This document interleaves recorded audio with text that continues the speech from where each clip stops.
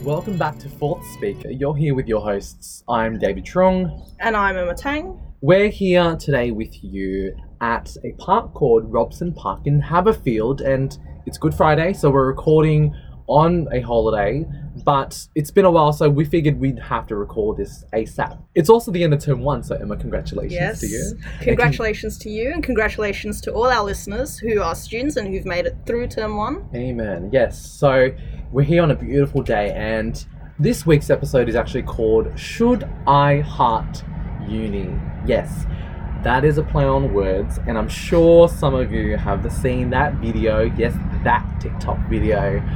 We'll put that in the description notes. But we were inspired by that kind of video. Not necessarily we don't want to react to it, but this is kind of just to kind of unpack the ideas behind what was said in those videos. And really, it's something that's been pervasive for a lot of students. Yeah.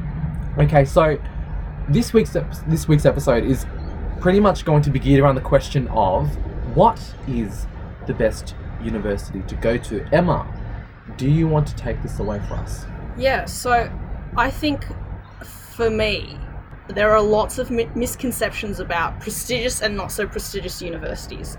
So I'd like to talk about the pros and the cons of going to like a big uni. So if you think the big four uni, like UNSW, USyd, Macquarie, UTS, those sorts of unis, versus say a smaller uni such as ACU, UOW, even going to uni online, like Southern Cross Online or Bond University. And I think as someone who went to a quote-unquote big uni, right, and I have a really love-hate relationship with my uni. I participated in a lot of the extracurriculars. I was, a distinction student. So I think definitely one of the driving kind of factors for me to make my decision to go to UNSW to do my teaching degree was really based on prestige. I actually remember my mother asking me why I chose not to go to USyd instead. And one of the big reasons was because at UNSW, the degree length is shorter. So I guess when you're thinking about picking your university, although it is a good idea, there are pros to going to the bigger unis. I think it also needs to be tempered by an understanding of what you want. So for me, I wanted to shorten my degree, but joke's on me because my degree ended up taking 7 years. Right. What about you, David? No, I think with this question, I get a lot in school. Like just the other day, I had a student who's only in early year 11 now, right? And she was like to me, so is there like a top university I can go to? Short answer for that is no, there isn't. Yeah. Right? And I think as high school kids, even myself and you, right? Yeah. We automatically fall back in the days. Sydney Uni. Yeah. It's like the Harry Potter Wizard World, right? Exactly. It's Hogwarts. With the massive towers. That's it. UNSW was almost like the Cambridge of New South Wales.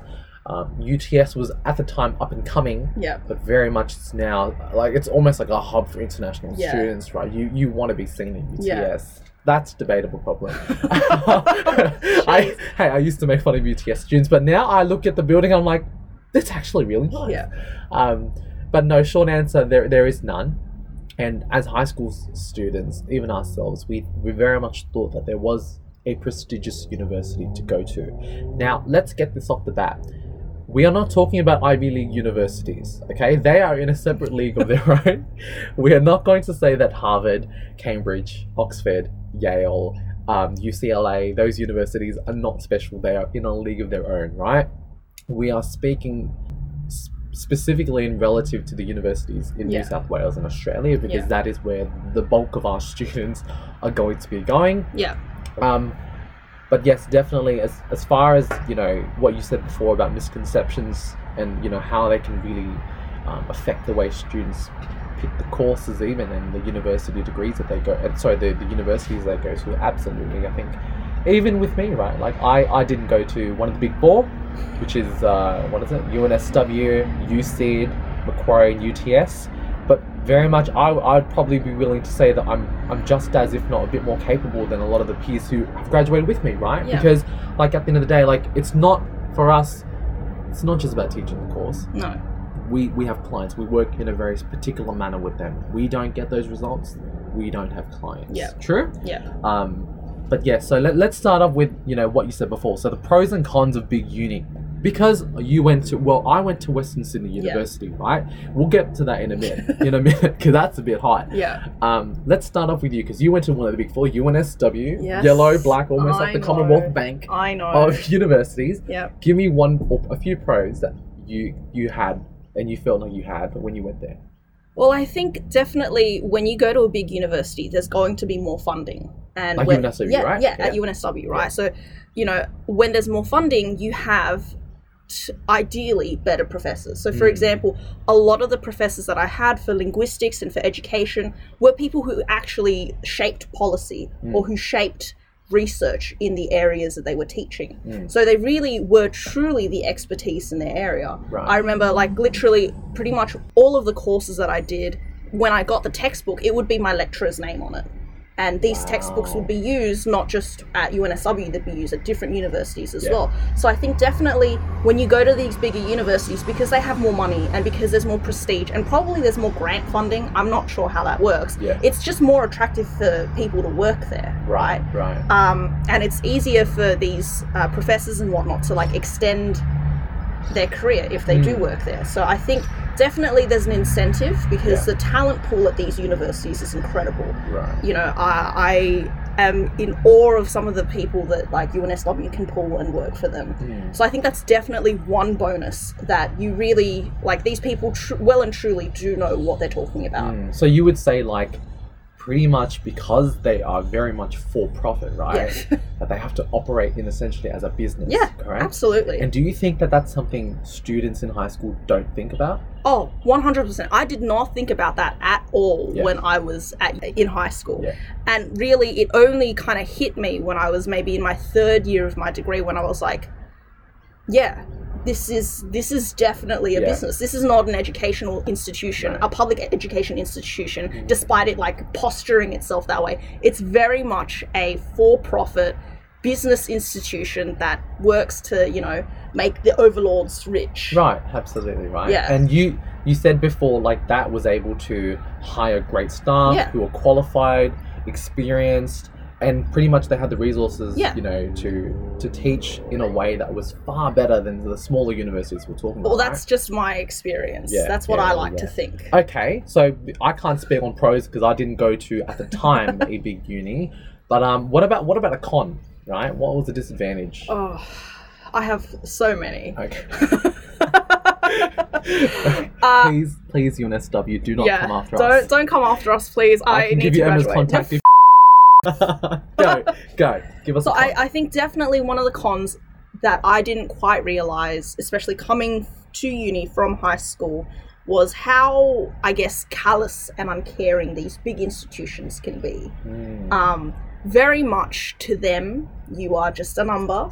And especially as a domestic student who's paying HECS, you're not the moneymaker, so they don't necessarily care about you so much. That's another ballgame. Yeah, that's another conversation. That's another conversation. Yeah. Tune in a year from now. But yeah, absolutely, it's incredibly, I would say, lonely.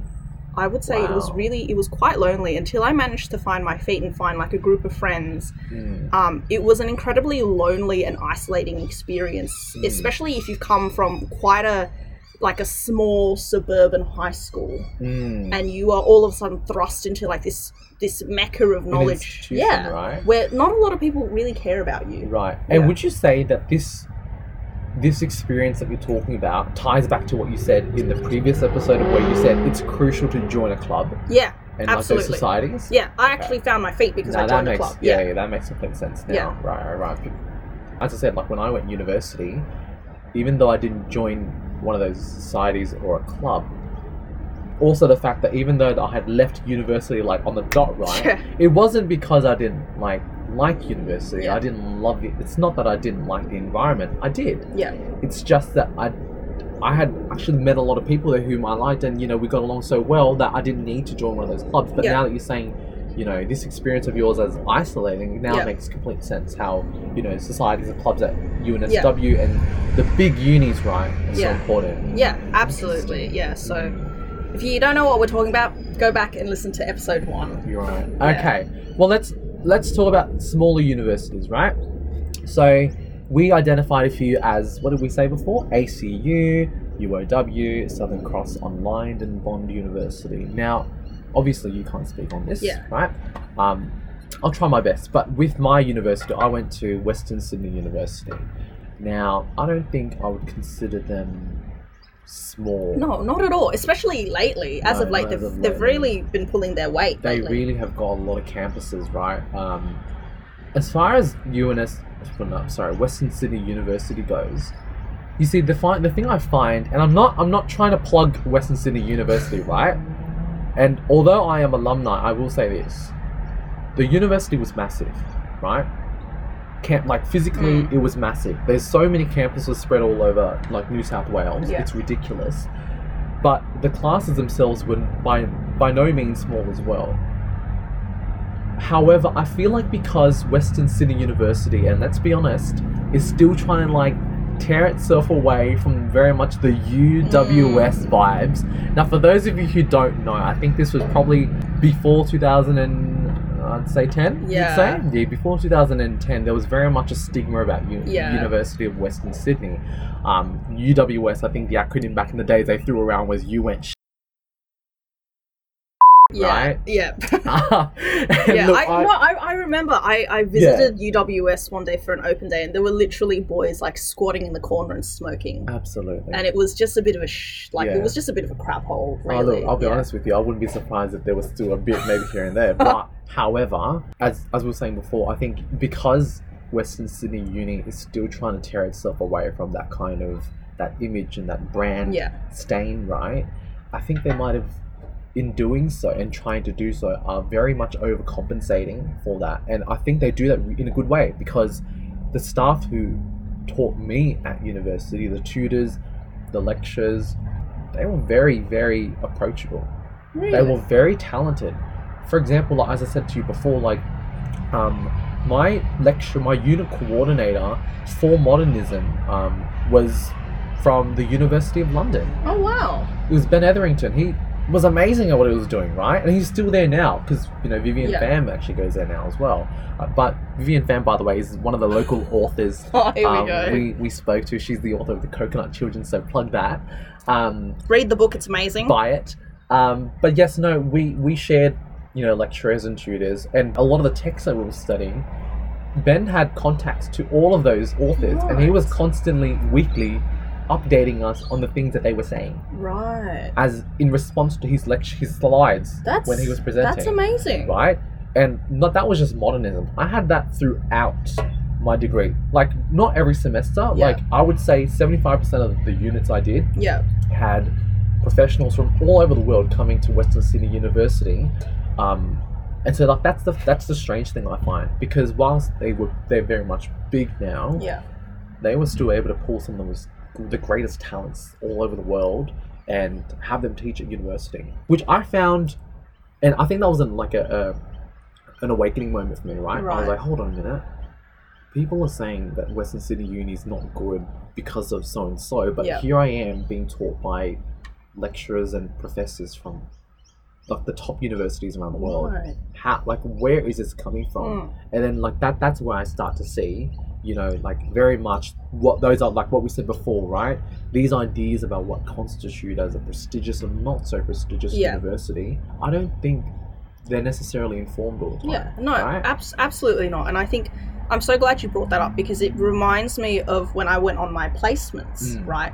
And often, when you go on your placements to schools and you start teaching, you're often not just there with your own cohort. You're there with other schools as well. Yes. And I remember being there with other students who were not from these big highbrow prestigious universities like UNSW and USyd, because realistically, when you think of teachers, you only ever think of those 4 unis, right? You mainly USyd, but I was there with students from ACU and Notre Dame, and the level of support that they got from their tutors was just it was night and day compared to the amount of support that we were getting, which probably says something about the degree structure itself in Australia and how people view teaching. But again, a topic for another time.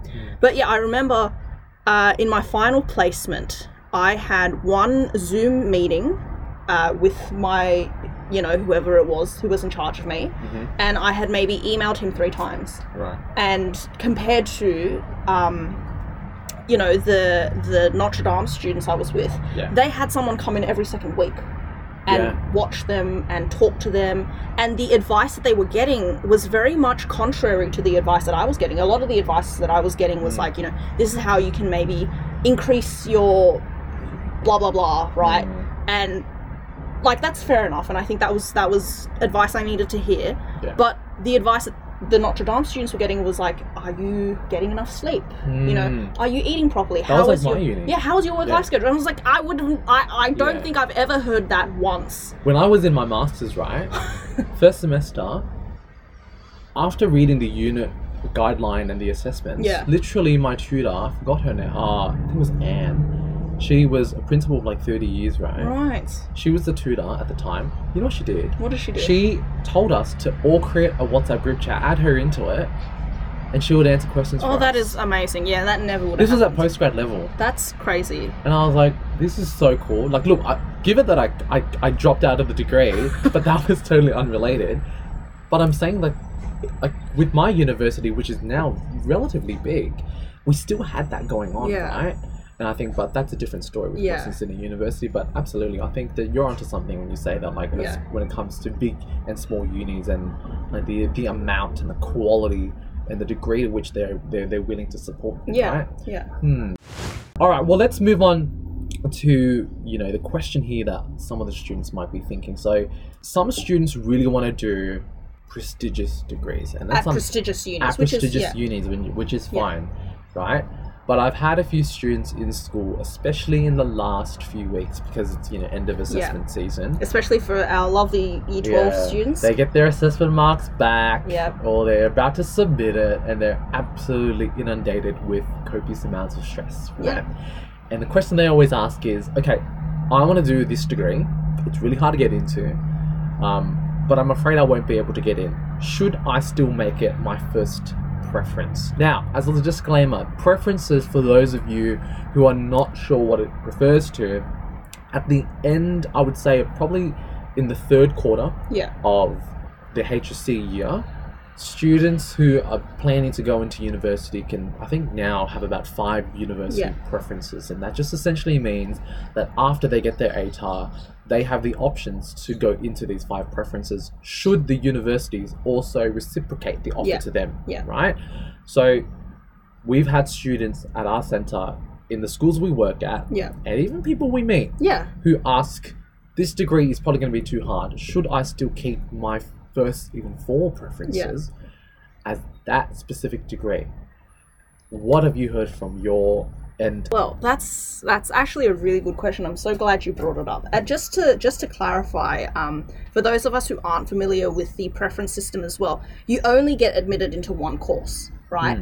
And so what will happen is that the universities, your preference list will go down until you get a yes. So it's like if your ATAR is like 85, but the first 3 courses you get... It's almost like Tinder, right? Swipe left. Yeah, pretty much. So you can have like 5 preferences that are wildly out of your like league, right? And that won't do anything, but it just will mean that you get no offers, right? I'm sorry, I'm thinking about that whole idea. How can we do something with that? Sorry, with the whole Tinder platform. Okay, all right. Let's go back. Yes, let's get back to it. Yeah. So I think, I don't really have personal experience with this because I always knew what I wanted to do. All of my preferences were around teaching and education. Right. And they were achievable. Like, like this is back way when teaching was, I think, an 82 ATAR at UNSW, and like my ATAR was much better than that. And there was you didn't need the current requirements of the band 5 minimum in your subject that you want to teach. You didn't have that. Right. So I guess what I would say to these students is that the world is much bigger than prestigious universities. It's much bigger than, prestigious degrees. And if you are worried that you're not going to get the ATAR that you want to, I would maybe consider other options. I think that even though like I can definitely tell you now, like even, and I think you can also confirm this, like in schools now, I think they are having those kinds of conversations with students about managing their expectations. However, I don't think it's stressed enough, right? Yeah. I think whilst it is really important to encourage a student to try their best to achieve a goal, Yeah. I think at the same time we need to really be open with ourselves and understand our limitations. Yeah. Right? I would have loved to be a dentist. I would have loved to be an anesthesiologist. Oh my Are you god, kidding you're me? so bad at maths, David. Right? I'm so bad at math though. And not just bad at math, I don't think I have the grit to do what they do at university. I don't think I can have the mental bandwidth to do what they do in their assessment tasks, their practicums, or even like the people they're going to have to deal with in the professional university degree. Yeah. Right? On top of the fact, I don't think I'm smart enough. Yeah. That's probably debatable. But... No, not debatable. Absolutely not debatable. Let's go back to track. But I think that was something that was important for me. Yeah. Right? I'm sure for you as well. But I think you more than me. Yeah. Right? Because you got a very high ATAR. Yeah. And you like, it's like, I think you blew the ATAR requirement by off 15, right? Yeah. Right. And so for that, did you ever experience any kind of difficulties with, say, the people around you coming into the teaching degree, given your ATAR? 100%. Oh, David. Right. Let me get on my soapbox right now and let me just scream for like 15 minutes about how crap it was. There's this very strange sentiment that is happening, especially over the last 10 years, where if you get a good ATAR and then you do a course that's like well below the ATAR requirement, you are somehow, quote unquote, and I'm doing air quotes right now, wasting your ATAR. Yes. Right, as if though it's like cash that needs to be used in its entirety. Right. I faced quite a bit of criticism about doing that. I faced criticism not only from my own family but also from my peers as well, who were saying, you know, why are you doing teaching? And they felt like, even though you were very much capable to get into say, optometry or something like that, right? And I think it was ridiculous, like just the notion that because you are too smart you shouldn't be a teacher, because then what are we going to have? We're going to have idiots like educating our future generation, and I don't think that's something anyone wants. Like, we already have idiots. Right? Not all. I'm saying we already have a handful of idiots in the system. Like, wouldn't it make more sense? It would make so much more sense. And so I copped so much flack from everyone around me for doing teaching. And, you know, even when I was in the middle of my degree, you know, I was well and happy and, you know, doing well. Getting awards. I was the president of the Education Society, right? Still copping flack then. And so do you think that whatever you just said about feeling fulfilled, feeling happy, and feeling as if you're actually going to do something that matters is something that's overlooked by, you know, students who come to choose their preferences? Especially when they're gunning for a degree in a course that they know in their head that they are most likely not going to get into, but they pick it anyways because they are probably still attached to this idea about what constitutes, like we said before, a prestigious and a not so prestigious degree. Do you think that's the case? Absolutely. And like, look, I if I could go back in time, I don't think I'd change a thing. But I think, you know, we have to think critically about prestige and degrees, and we have to think critically, you know, what at the end, because at the end of the day, you're going to be doing this degree, you're going to be in that job, whatever the job is. Amen. Right? That's so you need to make sure that you're happy. Right. But you also need to temper that with, how am I going to pay the bills? Right. Absolutely. I think that is, you know, I definitely think that's something that's overlooked, right? I think kids, not all of them, there are very few out there who have really great support networks, friends, family, to kind of educate them on this stuff. But, you know, people like, especially even Asian Australians coming up nowadays, kids from Asian and Australian backgrounds. First or second generation university students. That's it. And, you know, whose parents might have particular ideas about what is going to be good for them. I think that's something that they don't have access to. No. I don't think they have access to these ideas, and hence why we are, doing this particular episode in response to that speaker whose demographic I won't lay out right now. But yeah, no, absolutely. Like, even with myself, right? Like, I can't say if I were to go back, I would change. Disclaimer: I wouldn't, because I wouldn't be here today had I chosen, say, communications or journalism, right? But at the same time, like, I didn't get the ATAR required to, say, choose optometry or to choose, like, dentistry, right? But that being said, like, I was able to get an early offer even before HSC. Like, it was like, I think 2 weeks or 1 week before HSC, I got an early offer with Western Sydney that if I were to finish my HSC, I would get straight in given my current results of the HSC year. Okay. Do you know what I mean? But I think as well, even with kids out there who do get those kinds of offers from universities, be grateful for it, but at the same time, keep an open mind, especially coming towards the end of the HSC period. Yeah. There are definitely more offers that come out to you. Don't just take the first one that comes. Yeah. Really have a think about it, because it's something that you're going to be doing, if not for the next 50 years, definitely for the next 5. Yeah. You know what I mean? And either of which you pick, it's still a long time. Let's come back to the original question of, Emma, what do you think? Let's say we know a student, and we know a few, who are not cut out for what they want to do, or what they say they want to do. What do you think they should do in terms of preferences? Look, I know so many kids from my own school as well that are like, I want to get into law, I want to get into dentistry, and I want to get into like X, Y, Z, right? And I think, like, as much as I love the enthusiasm that they have, I think given their current marks and their current academic standing, it's not going to happen for them immediately, right? So in regards to preferences, I would I think it might not ever happen ever. Yeah, and you know what? That's okay. That's okay. David wanted to be a dentist, and now he owns a tuition center. My mum shut me down so quick. She said, That's I'll hilarious. translate this really quick. She said, and let's translate that over. She said, David, don't do it. You don't have the capabilities. And you know what? Ouch. In the moment, it hurt so much. Yep. It cut like a hot katana right through my heart, right? That Just sliced you in half. Yes, but now, in hindsight, right, in 7 years hindsight, I think to myself, that was the best advice she's ever given me. Best advice. I know people to this day who are, after 10 years, are still sitting for, I think it's UCAT now. Yeah. To do medicine. Yeah. After 10 fails. Jeez. And let's be real, every time you sit that test and you fail, not only does it hurt you emotionally, Yeah, it's expensive as well. Expensive. Yeah. And whilst it is very admirable Yeah. that these people have these kinds of this ambition, right? Yeah. And this sense of drive to really achieve what they want. Yeah.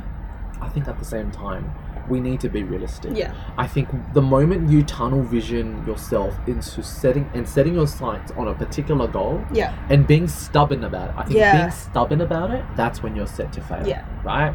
We're very young. I'm not going to say we're professionals in this at all. As we always say, check back in 6 months. Yeah.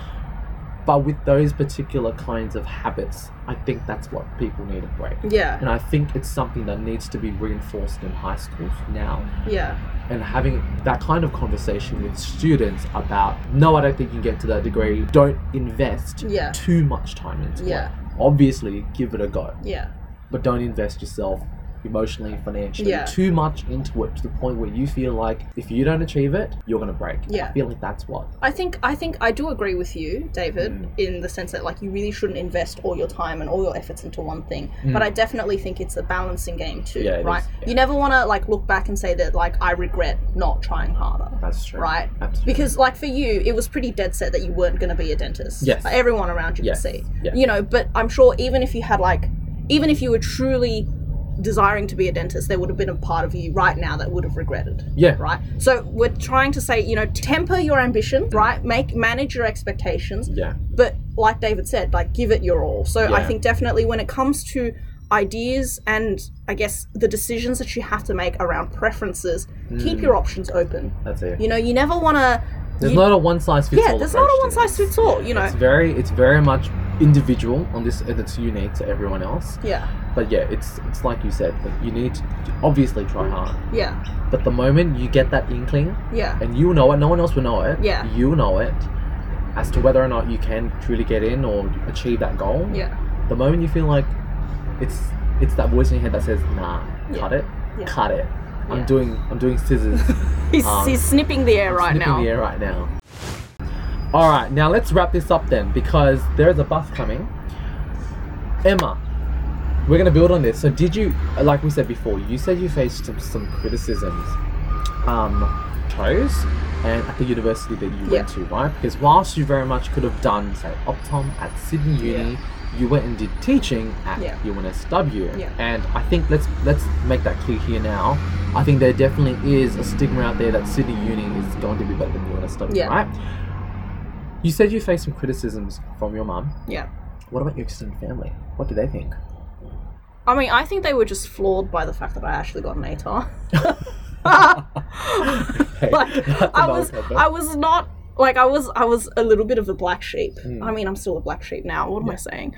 So I think my extended family were very flawed. But like, I think the minute they found out my ATAR, they were like, oh, they adopted the exact same mindset. And I think a lot of that comes down to the fact that, you know, I have a very traditional Asian family, where the only acceptable career paths are lawyer, engineer, doctor. 90 plus ones, right? Yeah, 90 plus. Okay, now in the moment when you knew that was their reaction, did you care?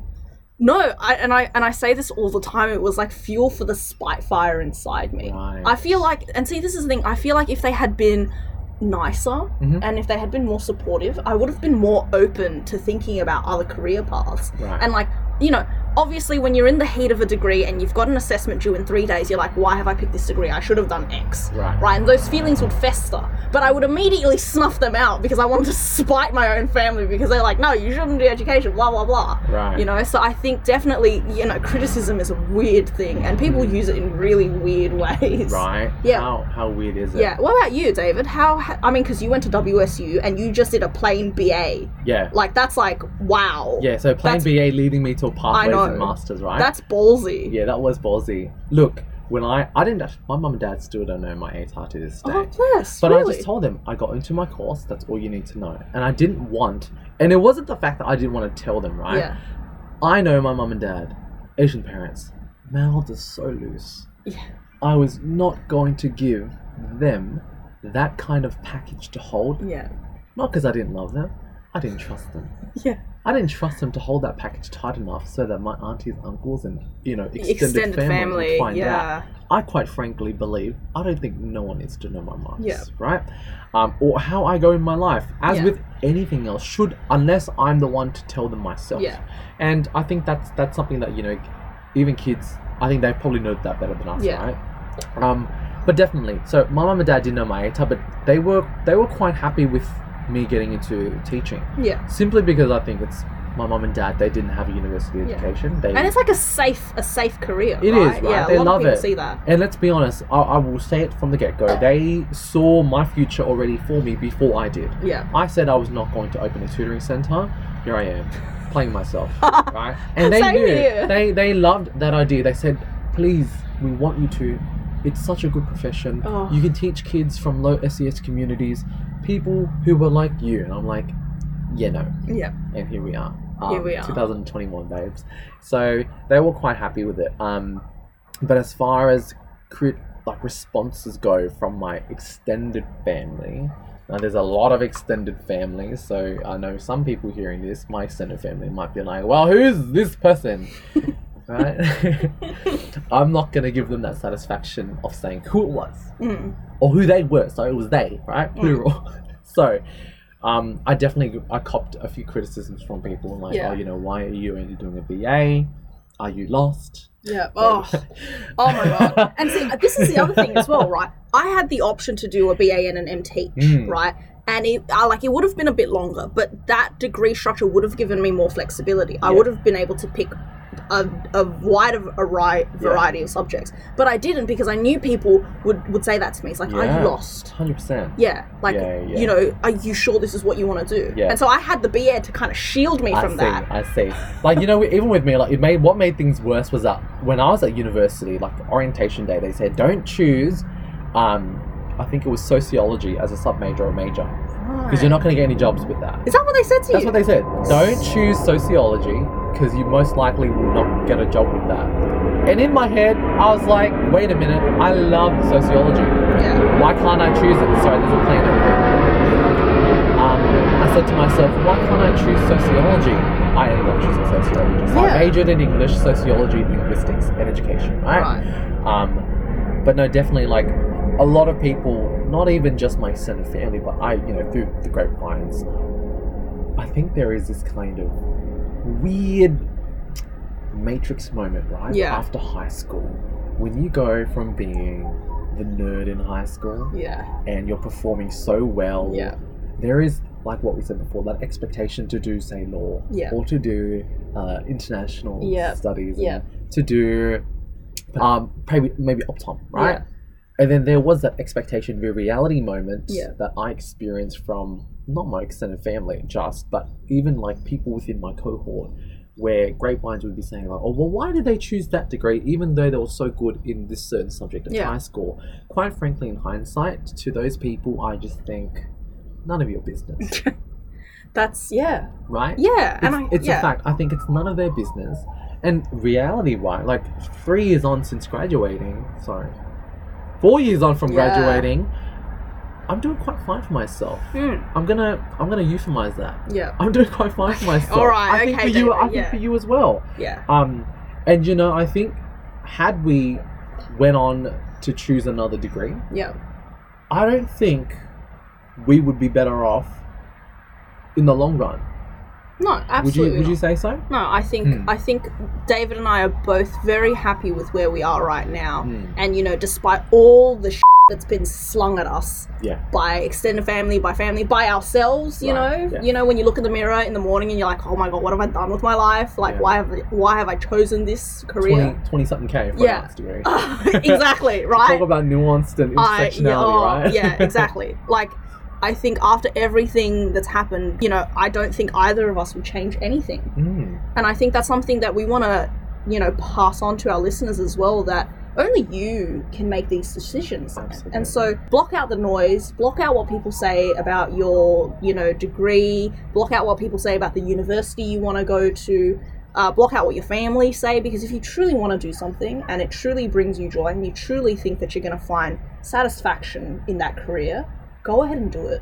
You know, I never would have thought that I would have started my own tuition center. I never would have thought I would have this much. I hate sounding like this. I sound like such a hashtag girl boss, but like hashtag financial freedom. That's it. Right? Like I never would have thought when I first picked it as like little baby bean Emma that doing a BA and a BEd of all things would have given me, I think, a path to financial freedom that I never would have envisioned for myself. Look at you. I know. LGBT. Oh my God. Okay. Yeah, here we go. You rep us. So yes. Good. Yeah, so absolutely. Just do what you love and it will work itself out. If you're young, if you're talented, if you've got energy and vivacity, it will work out for you. And if it doesn't work out for you, you know what you do? You go out and you make those opportunities for yourself, like what we did. You know what, Emma? You're making me feel inspired to just run the mile right now in front of us. Just run to that tree and come back. Oh my! No, you would complain about the grass getting on your shoes. Let's be real. I would.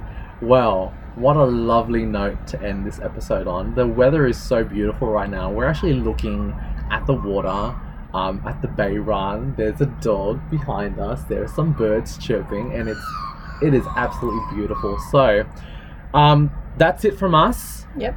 Thank you for joining again, and we are so sorry that it's taken this long to get another episode out. We've been so flat out with all these assessment tasks from schools and, you know, launching new things. By the way, we are releasing a website soon. Yes, that's exciting. So please keep, you know, an eye on our social medias. I will update you all. Trust me on that. But other than that, thank you again for joining. Thank you. As you'll see you again next time. Bye.